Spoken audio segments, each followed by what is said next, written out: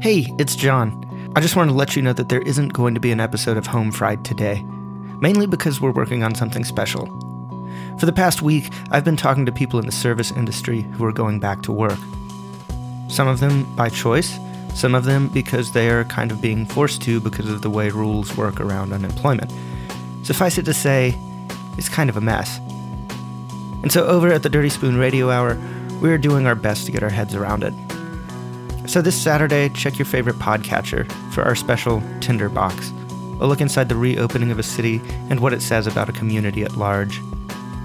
Always bringing you stories from the people who shape what we consume, right here on the Dirty Spoon. Be safe.